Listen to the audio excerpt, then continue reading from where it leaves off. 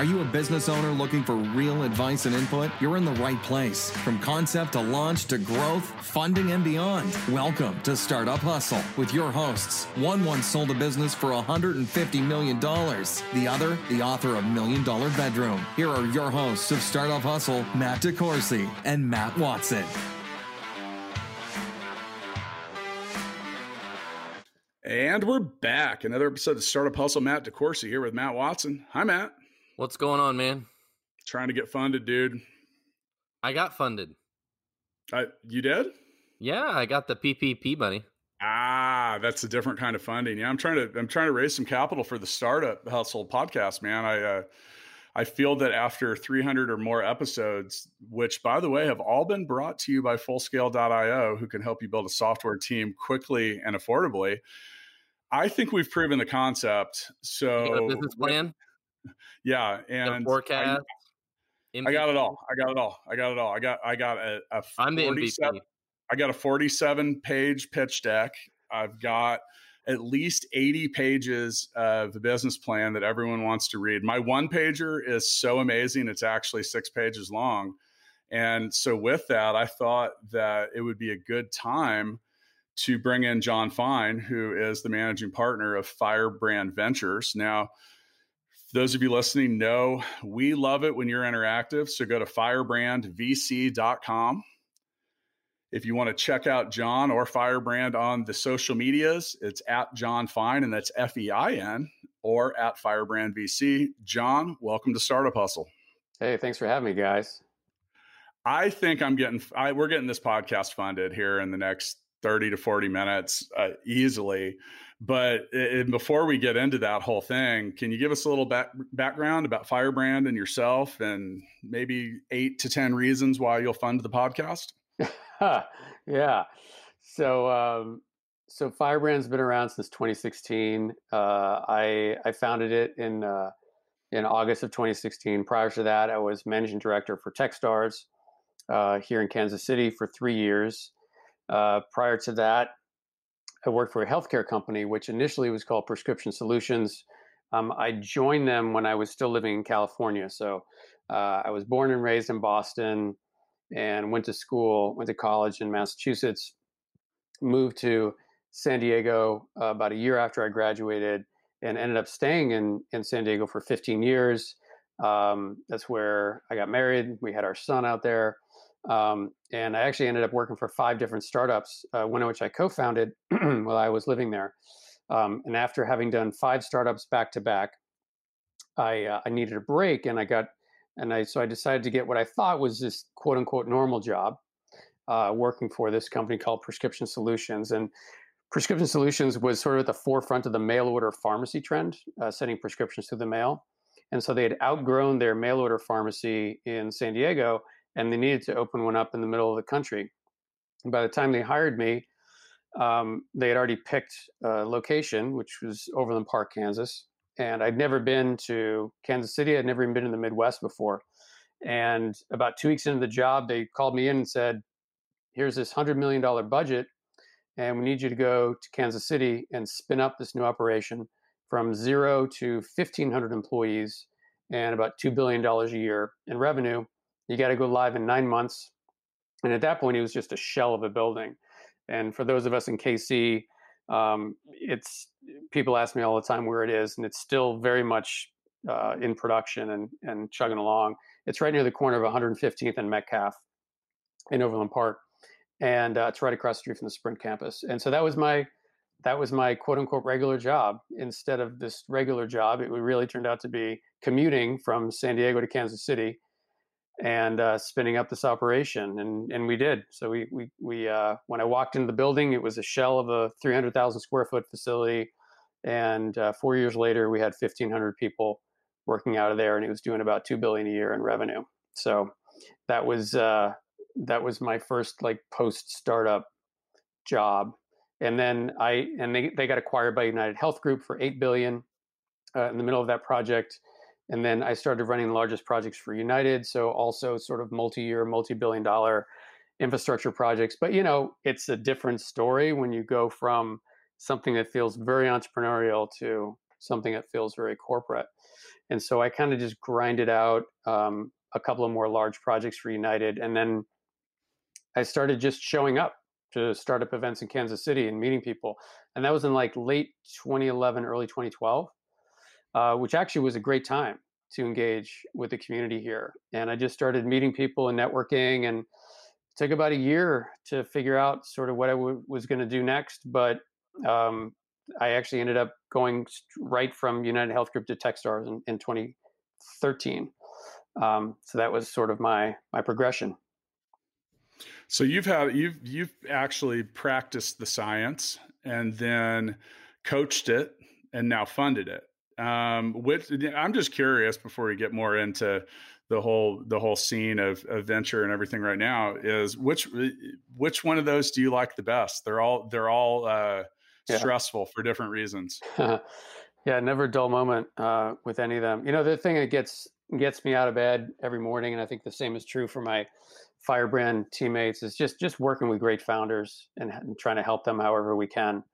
That is by far the most energizing parts of our job. Sure, it's exciting when you invest and you do well in an investment and you do well for your limited partners and your fund, but that's sort of this shot of adrenaline that maybe fades a little bit. What really keeps me going personally is just interacting with great founders. So, obviously the whole scene of startups, venture, business, life have changed recently. Now, there are, we've recently published some episodes that covered who some of the winners and losers are in regards to industries. Obviously, every business and everybody personally is affected differently. Now, with that, is this changing scene? Is that changing your approach to investment? Are you interested in chasing certain things and no longer interested? Like where are some of those dramatic shifts, or what's the money going to follow? Yeah, it's an interesting period because mostly of the uncertainty, right? Like people really don't know when things are going to get back to normal or even semi-normal. And so you have some investors that are pouring money into, companies and sectors that they think are really going to benefit from this new situation we're finding ourselves in. We don't profess to read the future. We don't have a crystal ball. We don't know when there's going to be a vaccine and everyone's going to feel great about being in crowds again and being back in the office again. Having said that, there's probably some sectors that we're not super comfortable with right now, right? Obviously, it's tough for any startup that's in travel, hospitality, energy, sectors like that, to be raising capital right now. I think that's a tough road. And they should probably be looking for alternative sources of funding versus venture capital. Beyond that, it really hasn't changed our approach too much. We do feel like this could be the opportunity for us to invest a little earlier in earlier stage companies than we normally would. We think this is a great time to be just heads down building versus worrying about your revenue that just got chopped by 75%. And so those are some of the ways we're sort of adapting to this new situation. But man, it's just really uncertain, and so we're just keeping an open mind, and along with our founders, and just trying to adapt on a week-to-week basis as to what's going on. The most important thing for us is we're still active, and I know it's almost become like a joke on social media that all these VCs are saying they're open for business. We are open for business. We just closed on our second investment in our new fund. So we made 2 investments in the last couple of months, new investments, and we're making a bunch of follow-on investments in our existing portfolio companies. So I think that's the most important thing, is we think it's a great time to be investing in the right types of founders, in the right types of businesses. And we're certainly not going to stop, unfortunately, or, no judgment on any other VCs that aren't doing that. But I'd say, unfortunately for founders, there are quite a few VCs that don't feel comfortable making investments right now and are basically frozen. And so it just all adds up to, as we all know, a really challenging time to raise money. What are your thoughts here, Mr. Watson? Well, I mean, I know several people that were close to an investment and then it all of a sudden didn't happen. And I was talking to a potential VC that was interested in doing something, and they're like, we're going to wait 4 to 6 weeks now, and we'll pick the conversation back up. We're still interested, but let's wait 6 weeks. Let's see if the whole world dies, or what's going to happen. Right? Like, and rightfully so. Everybody's like, it's just day by day. What are we doing? And, luckily for my business at StackFi, our revenue is pretty flat, right? But I had another company I invested in. They emailed me this weekend. They're in the event space. And they're like, well, we furloughed every single employee. Our revenue is now 0. We have a few dollars in the bank, and we don't know what the fuck we're going to do. I mean, that sucks. That's hard. But I mean, that's the reality. That's the reality. That's the world that's the world you live in. And in certain, we've talked about that a lot recently, and also talking about, John, you mentioned something, time to put your head down and build. I mean, we've used the analogy recently that, when the wind's blowing, you put your sails up. When it's not, you take them down and you patch them up. And with that, there is some opportunity there. I mean, there's entire industries that are built around creating opportunity out of failure or adversity or crisis. At Full Scale, we have an interesting opportunity to work with a whole variety of types of clients, and the ones that are in the telespace and online collaboration, any type of logistics or stuff like that. I mean, when I talk to them, they're like, dude, I don't even have time for this call. We're up 600%, like we can't even keep up. Like, how fast can we deploy people, and then, for the exact things you mentioned, anything that's related to travel events, anything that was cash flow heavy based on people being around other people. I mean, it's just on a full time out. And I think there's going to be an interesting, we'll see who comes out of that. I mean, as I've been highlighting my old age lately. I went through this in 2008 and I was old enough to remember it. And I saw entire industries fail that weren't completely unrelated to housing, That's right. And that's the thing is, when that spending seizes up, it changes a lot of things. Now, recently, and some of so when I almost got stuck in Cebu in the Philippines during this, I had recently read a letter that Sequoia Capital had issued. I'm sure you've read it, their Black Swan of 2020 letter, which I thought was loaded with very good advice. It was very straightforward. And it was like, hey, look, this is what it is, and you need to prepare for it to be a long year. Now, and for those of you listening, go to Firebrand. That's exactly like it sounds. Firebrandvc.com. Check out the portfolio page. And you're involved with a whole lot of different companies. It's your job. Their success is your success. So much like Sequoia Capital issues this letter to the companies that they're involved in, they're saying, hey, look, you need to do what you need to do. But in our experience, this is what we found. What kind of message are you directing, or what kind of conversations are you having with your portfolio companies that seem to be of the highest value right now? Yeah, it's an interesting. The whole thing this is all new, right? Like you said, I went through 2008. I went through 2000 and 2001. We've never experienced anything like this before with the speed with which this has happened, and entire sectors being shut down. At the same time, we don't want to necessarily give blanket advice to everybody. Like, this is what everybody should be doing right now.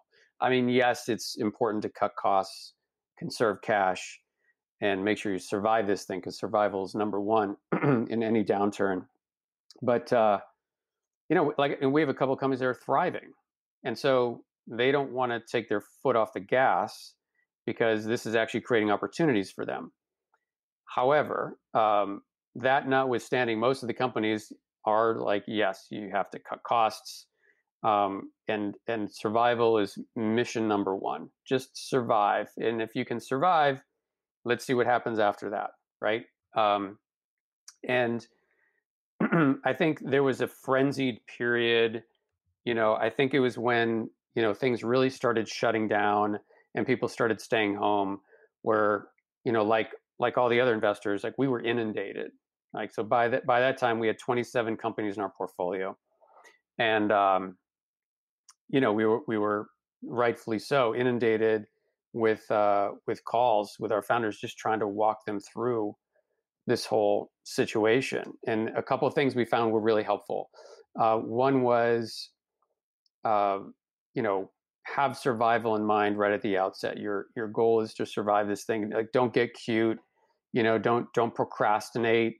If you need to cut now, and just make sure you have the runway to get through this thing. But also create scenarios. I think scenario planning is really key.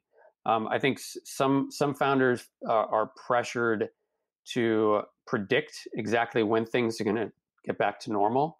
Like, oh, so we're going to assume that things are going to get back to normal on May 30th, and then that's what we're basing our entire plan on. It's like, well, nobody knows. So let's create scenario A, scenario B, scenario C, and go from there, and then revisit these on a weekly basis, if not more frequently, to see where everything is. And I think that way you're dealing with it on a case by case, business by business basis, rather than just trying to give universal advice to everybody. And I think that was where we spent and are still spending a lot of our time, is kind of like helping our founders walk through those different scenarios. And basically it's like think of it as like each subsequent scenario is an escalating scenario where they might have to cut more costs, they might have to adapt their business model, whatever it is. Yeah, I couldn't agree with you more on the scenarios thing. I've created so many different scenarios over the last month for Full Scale that honestly, we've had a couple moments where I would be on the phone with the our COO, and I'd be like, are we looking at the same scenario? Just like so many tabs and some of that. And I think that that's really healthy. Yep. It gives you a lot of, and the thing that for myself that's been challenging is, like you mentioned, is just having no realistic idea of what could happen tomorrow. And, and where that changes. Some businesses are, well, like Matt had mentioned, a business that was in the event space. They're like, hey, we don't have any revenue. We furloughed everyone. Like, well, I mean, at Full Scale, that wouldn't be possible. Those people are providing services. They're providing tech services for people. And then, we had to figure out, a lot of clients shrank their spend. Like, where's the bottom with that? What do we need to do this? What do we need to do that? Who is unlikely to pay their bill, even though they will tell you that they can, and just different stuff. And like, that was one of the very first things that we did, was kind of just determining where our higher risk scenarios were, like, just what could or should happen. And then the thing that was honestly, as being an operator in the company, that was the hardest for me was, dude, no one had created a viral contagion policy or protocol, or like what we do. And like, our office is open 24 hours a day. You can get into it with biometric scanning. We had to like shut that off because our employees kept coming to work. We're like, go home, stay home, stay safe, and just like doing all that stuff. And, you're trying to create things on the fly while dealing with everything else. And I have a whole new respect for prior proper planning preventing poor performance. Is that wow? That's very alliterative. Watson said he's down with PPP. I am. So I thought that I could go like twice as good. That's a lot of P's, right? So, Matt, I'm curious from Stackify's point of view and yours as well, so I think the contingency planning and the scenario planning, and also other things like for example, I think certain actions and activities can also really be done in poor taste accidentally. Like 3 weeks ago, I was like, hey, we need to turn off all of our marketing automation. like in certain things, like you can really, there's just certain stuff that you have to completely revise. What were the conversations y'all were having at Stackify, Matt? Yeah. I mean, like most companies, we kind of reviewed what we were spending all the money on. And you mentioned, doing things in good or bad taste. And, one thing we were counting on was a price increase. And it wasn't so much a price increase, but it was changing our pricing model around. And so we went ahead and rolled that out, but we didn't roll it out and force all our existing customers into the new pricing model, because giving everybody a price increase right now sounds like the worst idea in the world, right? It's just not a tasteful thing to do. But on the expense side, we cataloged what we spent all our money on, how much we spent on hosting and marketing and advertising and all these different things, right? And what you quickly figure out is a lot of it doesn't add up to a whole lot. If you spend $100 here, $200 there, or whatever, it makes sense. But when you add them all up, it may only be $5,000 a month. And when your payroll's like $300,000 a month, and all of a sudden you got to make huge cuts, unfortunately, payroll is a lot of times the biggest thing there is to cut, which is really what you don't want to cut. So, we've been fortunate because our business and has been relatively flat, and we were able to get the payroll protection funds as well. So that was a huge, help as well. We're not growing like we thought we would. And like a lot of startups, right, you kind of invest and spend money expecting to see the growth that comes from it. So then, you spend all this money, you don't get the growth. It's like, uh-oh, now what? So, you have to kind of reformulate the plan. And, but so far we're cut a few expenses, but haven't had any changes to our team. We got the whole team intact still. And like John said, we're a little bit just heads down. Let's get some work done and get through this on the other side. I think overall, I think PPP was a Hail Mary for a lot of people, because you mentioned here's the thing is both at Full Scale as well, it prevented it at least gave a little bit, we say the Hail Mary. If you're going to throw the Hail Mary pass, you got to have some time in the pocket. Well, and Full Scale, you can't just get attacked right away. Right. Yeah. Full Scale hired somebody in Kansas City like 1 week before this shit happened. I don't know if that guy's ever even worked in our office before. That's interesting to mention. So, and we had given that job offer just before March 1st. None of this was really a real feeling. I was on my way to the Philippines, and it's funny because we have a new sales director who I have yet to meet in person. Yeah. Wow. And, so I haven't had the opportunity. So, and he started on March 23rd.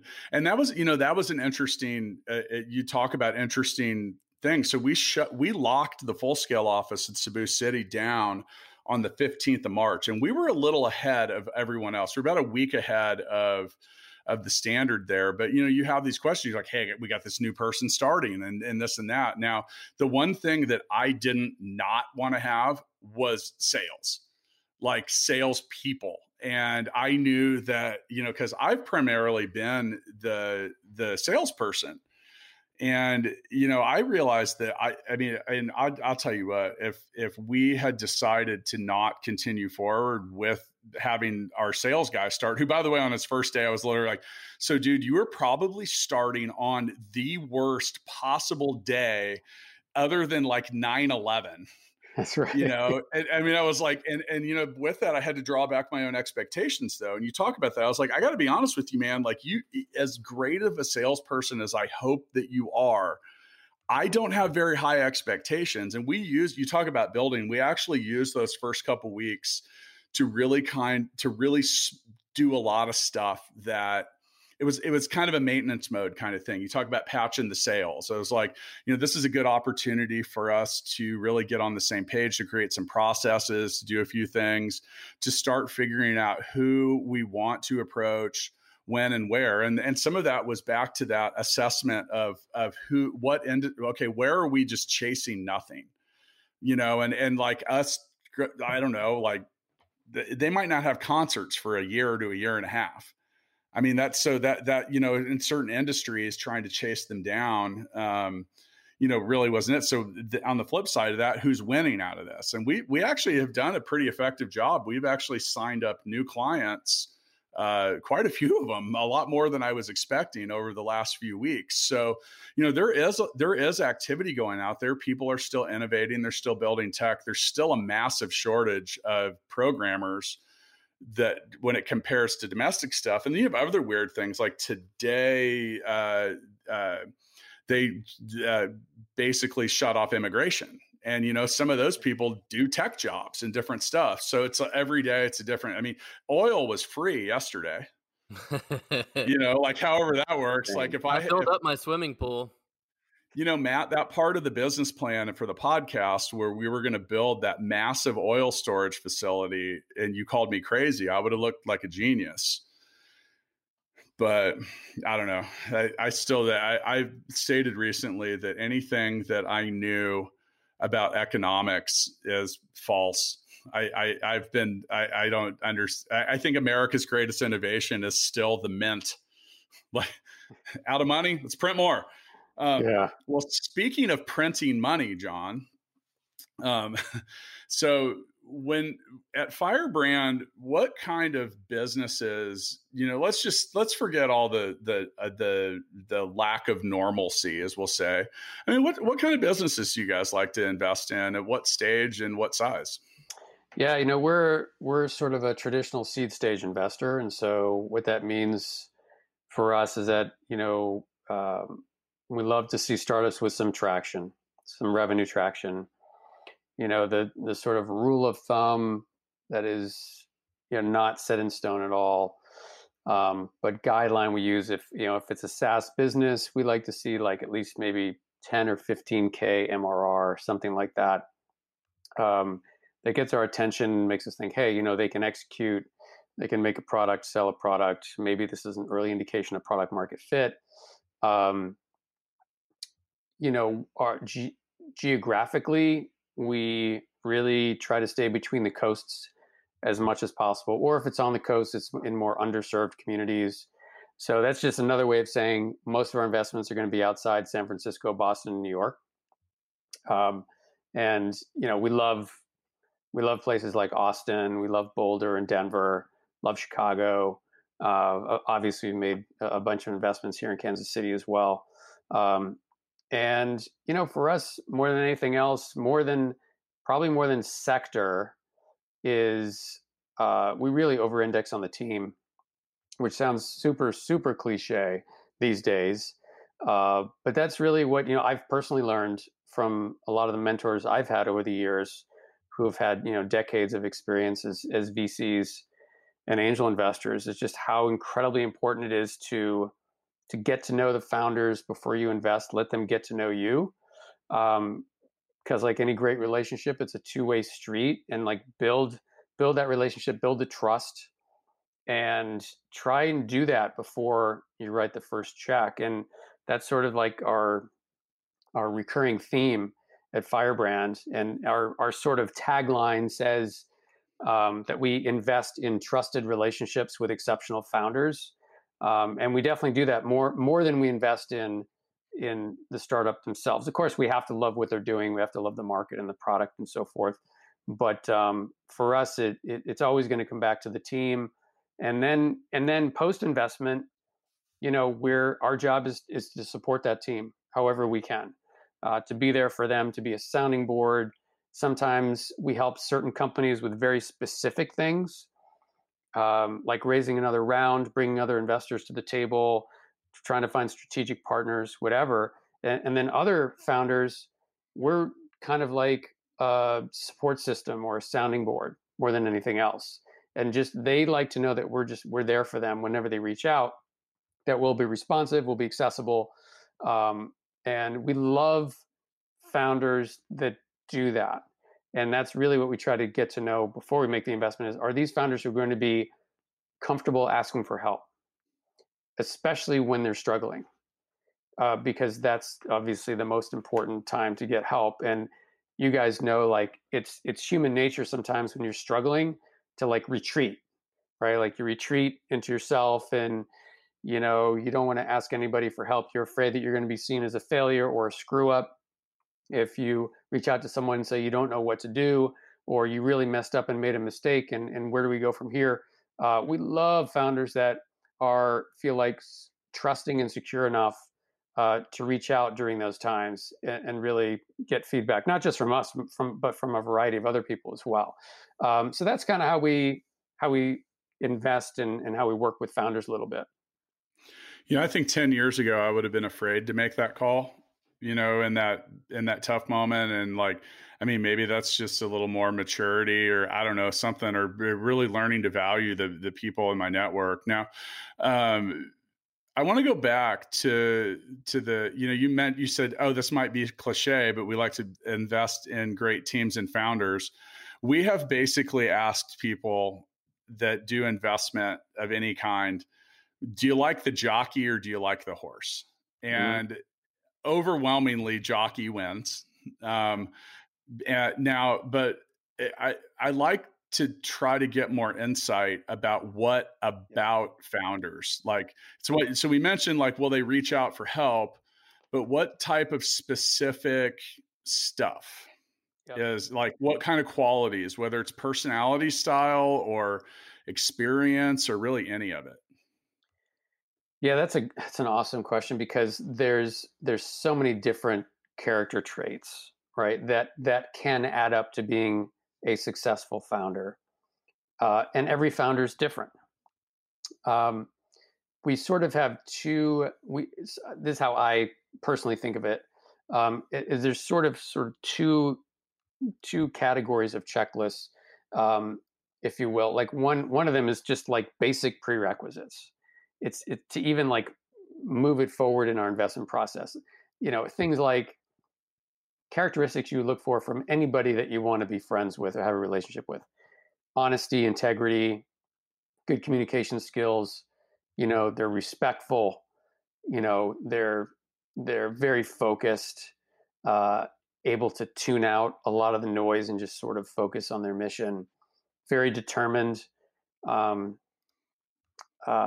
And then you get more into sort of the more sort of nuanced, complex category of traits, have these founders been personally affected by this problem they're solving? What have they done in their past that proves that they can execute? And it doesn't mean that they have to have had an exit of a previous startup, even though that's always nice to see. But what types of things have they built before? Right? Have they built amazing products? Have they built products, even if the startup ended up failing, can they build a beautiful product that delights their customer? And, for us, it's a long game also. We're not interested in founders that are looking for a quick flip, for example. We want founders that want to build something iconic and lasting and really big and audacious. And so those are some of the things that we look for in founders. We have to be really aligned. It's kind of weird. On the one hand, we've made a lot of investments. On the other hand, we've been investing for a while. And so for us, the stars have to kind of align to really make it to the point where we're making an investment. It's easier for us to make an investment if we've known the founders for years, which obviously is not going to happen every time. But we just made an investment, but we haven't announced it yet. And they're kind of still in stealth mode, but I've personally known the founders for 7 years. And so, and they had a nice exit in their previous company. And so to us, that's the ideal, but knowing that's not always going to happen, we try to accelerate that sort of relationship building during our evaluation process. If we don't already have a pre-existing relationship with the founders, because we don't want to drag it out. We don't want to be too selfish and be like, well, wait, we have to get to know each other for the next 2 to 3 months before we'll make the investment. That's stupid. And that would be bad behavior on the part of an investor, I think. So we try to really cram in a lot of interaction with the founders when we're evaluating startups. What are a couple things that are guaranteed to get me not funded by you? Any type of dishonesty that's clear from the start, when things just don't add up too much. And then I would say, as a corollary to that, too much spin. So it might not be dishonest, but if things are really a stretch and they're spinning a lot of things in their pitch or for their business, that's not a great sign. Poor communication.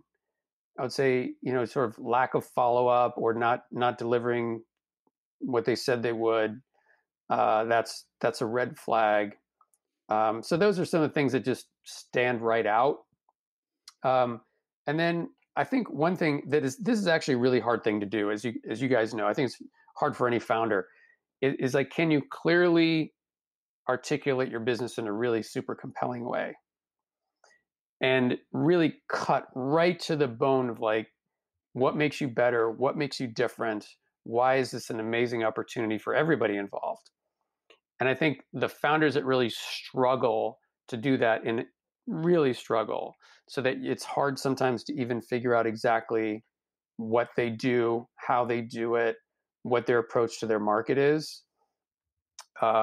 I think that can be challenging as well if they can't articulate that. So Matt, you've invested in a few businesses along the way. What are some of the things that turn you on when it comes to writing checks? For me, I think part of it is being interested in the business, understanding it, being passionate about it. Sometimes people come to me, in the past and they want me to invest in something. And it's like, I just don't really care about what you're doing. Like, it's not something that interests me, and I think it's got to be, and ideally it's something hopefully I can add a little value to in some way or another. But people always ask me to invest in real estate or this or that. And I'm like, I don't know anything about real estate. I'm not investing in real estate. Now, maybe that would be a much smarter idea. I don't know. But, I a lot of times it's just got to be something I'm interested in. So, and you got to like the team. I think the team's really important. But it's really hard to know the team very well unless you've known them for years. Yeah, for myself, the one thing that you said is I want to be able to bring value. I want to have some understanding about what you're doing. I mean, I've actually had people that have had great ideas, and I've said, hey, you know what? I'm certain you're going to be successful. It's just not going to be with me as your investor. And they'll say, well, why? This is a great opportunity. I'm like, I don't know anything about anything that you're doing. It's not related to anything I have a strength at. I can't shorten the sales cycle for you by introducing you to anyone. Like I have no value here other than a check. And I want to be more than that. And I think that's well, and another thing too is like you said, Matt, if you don't have any interest in it, I mean, you're not going to give a shit about it. Yeah. It's like, it's just realistically like now on the flip side of that, well, I'll give you an example. Mixtape the Game. I worked in the music industry for almost 15 years and we're going to play Mixtape the Game here in a minute. But when the founder of the game, who's now our chief marketing officer, put it in front of me, I was like, dude, I get it. This makes so much sense. Why doesn't this have an app? He's like, well, why do you think I'm here, Matt? And so Full Scale built Mixtape, an app, which you can find on iOS and Android. But now it's time for us to play. So, John, have you played Mixtape before? I have not. There's a first time for everything. So I have pulled a card out of the Mixtape deck, or perhaps I'm viewing it on Mixtape, the app. Once again, on iOS and Android. I'm going to read a scenario that happens to be very suitable for today's topic. And I'm going to read the scenario. We are all going to name a song that comes to mind related to the scenario. We will pick the winner. You may not vote for yourself. Okay, here we go. You just sold a successful company that you built with your bare hands from the ground up. As you walk down the soon-to-be empty hallways and think all about the people that have helped you make it what it is, the challenges and the victories, what song is playing in the background? Oh my God, this is hard. It is. And now the first thing that comes to mind now, for me, I'm kind of like still feeling like we are the champions. And I know that feels kind of cliche, and Watson was probably going to, I'm guessing by your reaction, that was your guess. Well, you should have spoken up, buddy. You guys were both looking stumped. This is so hard. I should have a bunch of answers to this. Well, then you just got to throw one out there. But Watson, do you want that answer? Do you need that? I'm going to go with another Queen song. Oh gosh. All right. What do you got? I'm going to go with Don't Stop Me Now. All right. Let's see. I'm going to go with, oh man, what would be a good celebration song? I don't know. Maybe Back in Black by AC/DC. Ooh, That's good. I like that because I can kind of see what was his name, the Angus. He does that Angus thing where he's Young. like kind of like kicking his leg all the way across the stage, ripping a guitar Exactly. solo. I could see doing that, going down that hallway That's right. after an exit. You got my vote, John. So All right, John wins. You vote for John as well? Yeah, John wins. Matt sucks. Congratulations. You are the winner of Mixtape the Game. So, all right. So we usually end episodes of Startup Hustle. Now you are the founder of Firebrand, right? Correct. Yep. Okay. So then you're eligible here. So we do what we call the Founders Freestyle. We will start with you here momentarily, John, but we talk about a lot of different stuff and a lot of different topics. This can be used to resolve. It can be used to advise. You can just rap if you want. You can do whatever you want. It's a freestyle, but so as we round out, once again, another great episode of Startup Hustle brought to you by Fullscale.io. With us today and about to have his freestyle was John Fine. That's spelled F-E-I-N for those of you that want to find him on social media, on Twitter at John Fine or Firebrand VC, also found on the internet at firebrandvc.com. So, John, what would you like to say to the hustlers out there on the way out of this episode? Well, no one wants to hear me rap, including myself. We do. We do. So I would say, especially when it comes to founders that are outside the Bay Area or Boston, New York, think big. You gotta be audacious. This sounds super corny, but it's true. Especially not to go, go dark on this topic, but like any of us, especially have lost any loved ones in our life, it reminds you that life is super short, and sometimes you only get one crack at something, right? And sometimes you may only have one crack at doing a startup, and it will take you the exact same amount of time, effort, stress, everything to go big as it is to not go big, right? And so my advice to startups is don't be afraid to go for it. Don't be afraid to be misunderstood, and just be incredibly audacious and make sure it's something that you're obsessed with, because that's what's going to get you out of bed every morning. That's what's going to enable you to survive the roller coaster ride that we all know startup life is. Find something you're incredibly obsessed with and go big. Mr. Watson, you're up. I always say the same thing he did, but I always use just the word passionate about, right? Like, as a founder, we all wake up once or twice a week, or we get to the end of the day once or twice a week, and we're like, why are we doing this shit? I should be drawing unemployment for an extra $600 a week right now. Would be way better. Just kidding. But it's hard. It's stressful. It's crazy.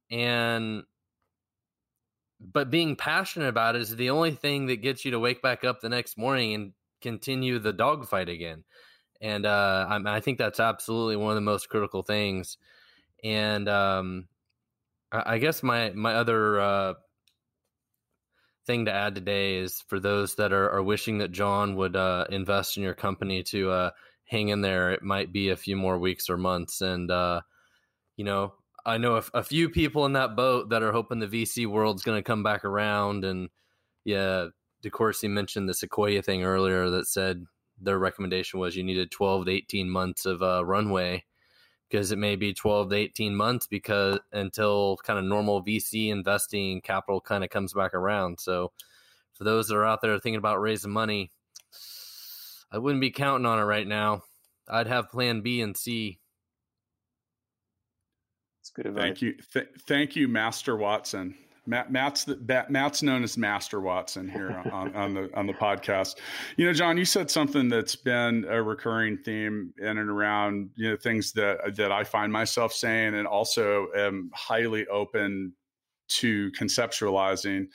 After you go to firebrandvc.com and John looks at your deck and has a meeting with you, don't be afraid to sell him on your big dream. Like what can this be? Like it's different than what it could be in a year, but what do you really see it being?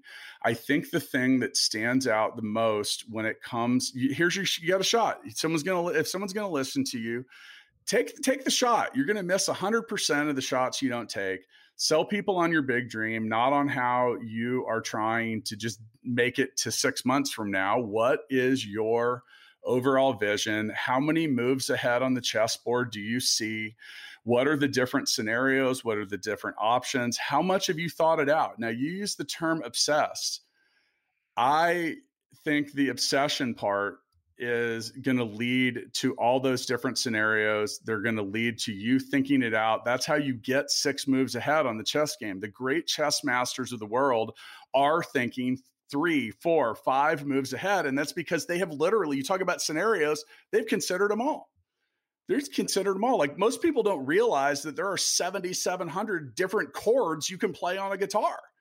Like, I mean, that's scenarios. Like it's the whole thing. There is a level of depth and thoughtfulness that you will find if you really get deep into the people that have been the most successful. They are borderline obsessive. They're walking the line between being a genius and being fucking crazy. Yep. And it really is true. And are you obsessed or are you driven? It depends who you ask. But those are the people that get up, they get up off the mat, they bounce off the ropes, they go over the top rope, and they come off the top rope at the times that they need to do it. So, I mean, it really, like, don't throttle your own ambition for the sake of conventional approach. Like, and John, I'm just curious, and normally we would end right here, but would that approach get your attention in a presentation more so than like, well, I need this tiny amount of money to get me through 6 months? Yeah. Oh, definitely. And you'd be surprised at how infrequently that actually happens. We don't hear a lot of, it doesn't matter where the startup's from. We don't hear a lot of huge, big visions. And when we do, it's exciting. Like it doesn't even matter. The beautiful part is everyone knows, like, who knows what's going to happen in 5 to 10 years? Nobody knows. The exciting part is how the founder's thinking about it to be, in some, really significant position back, doing something really special by then. So yeah, I mean, when we hear that, it's awesome. I mean, it's rare to find people that have that sort of vision at all. That's right. A lot of people don't have like that kind of product vision of where something is going. That's true. They don't, and they understand, and the understanding that they can see themselves as being part of it. Mm-hmm. I mean, sometimes you can look at something like AI and be like, "Oh, this could be fucking huge." Well, are you a part of that, or are you just someone that's saying that that's what other people will use? I mean. There's a big difference in that. And, and for those of you that listen to Startup Hustle regularly, first off, thank you. And thanks, John, for taking time to talk to us today. This was amazing.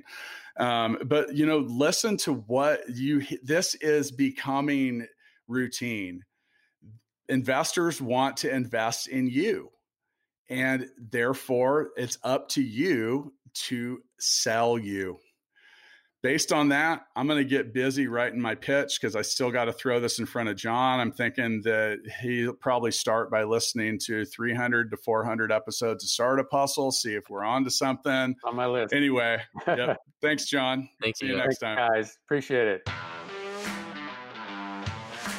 Thanks so much for listening to this episode of Startup Hustle with Matt DeCoursey and Matt Watson. For more great content and to stay up to date, visit startuphustle.xyz. And if you enjoyed today's episode, please rate and subscribe, and we'll catch you next time on Startup Hustle.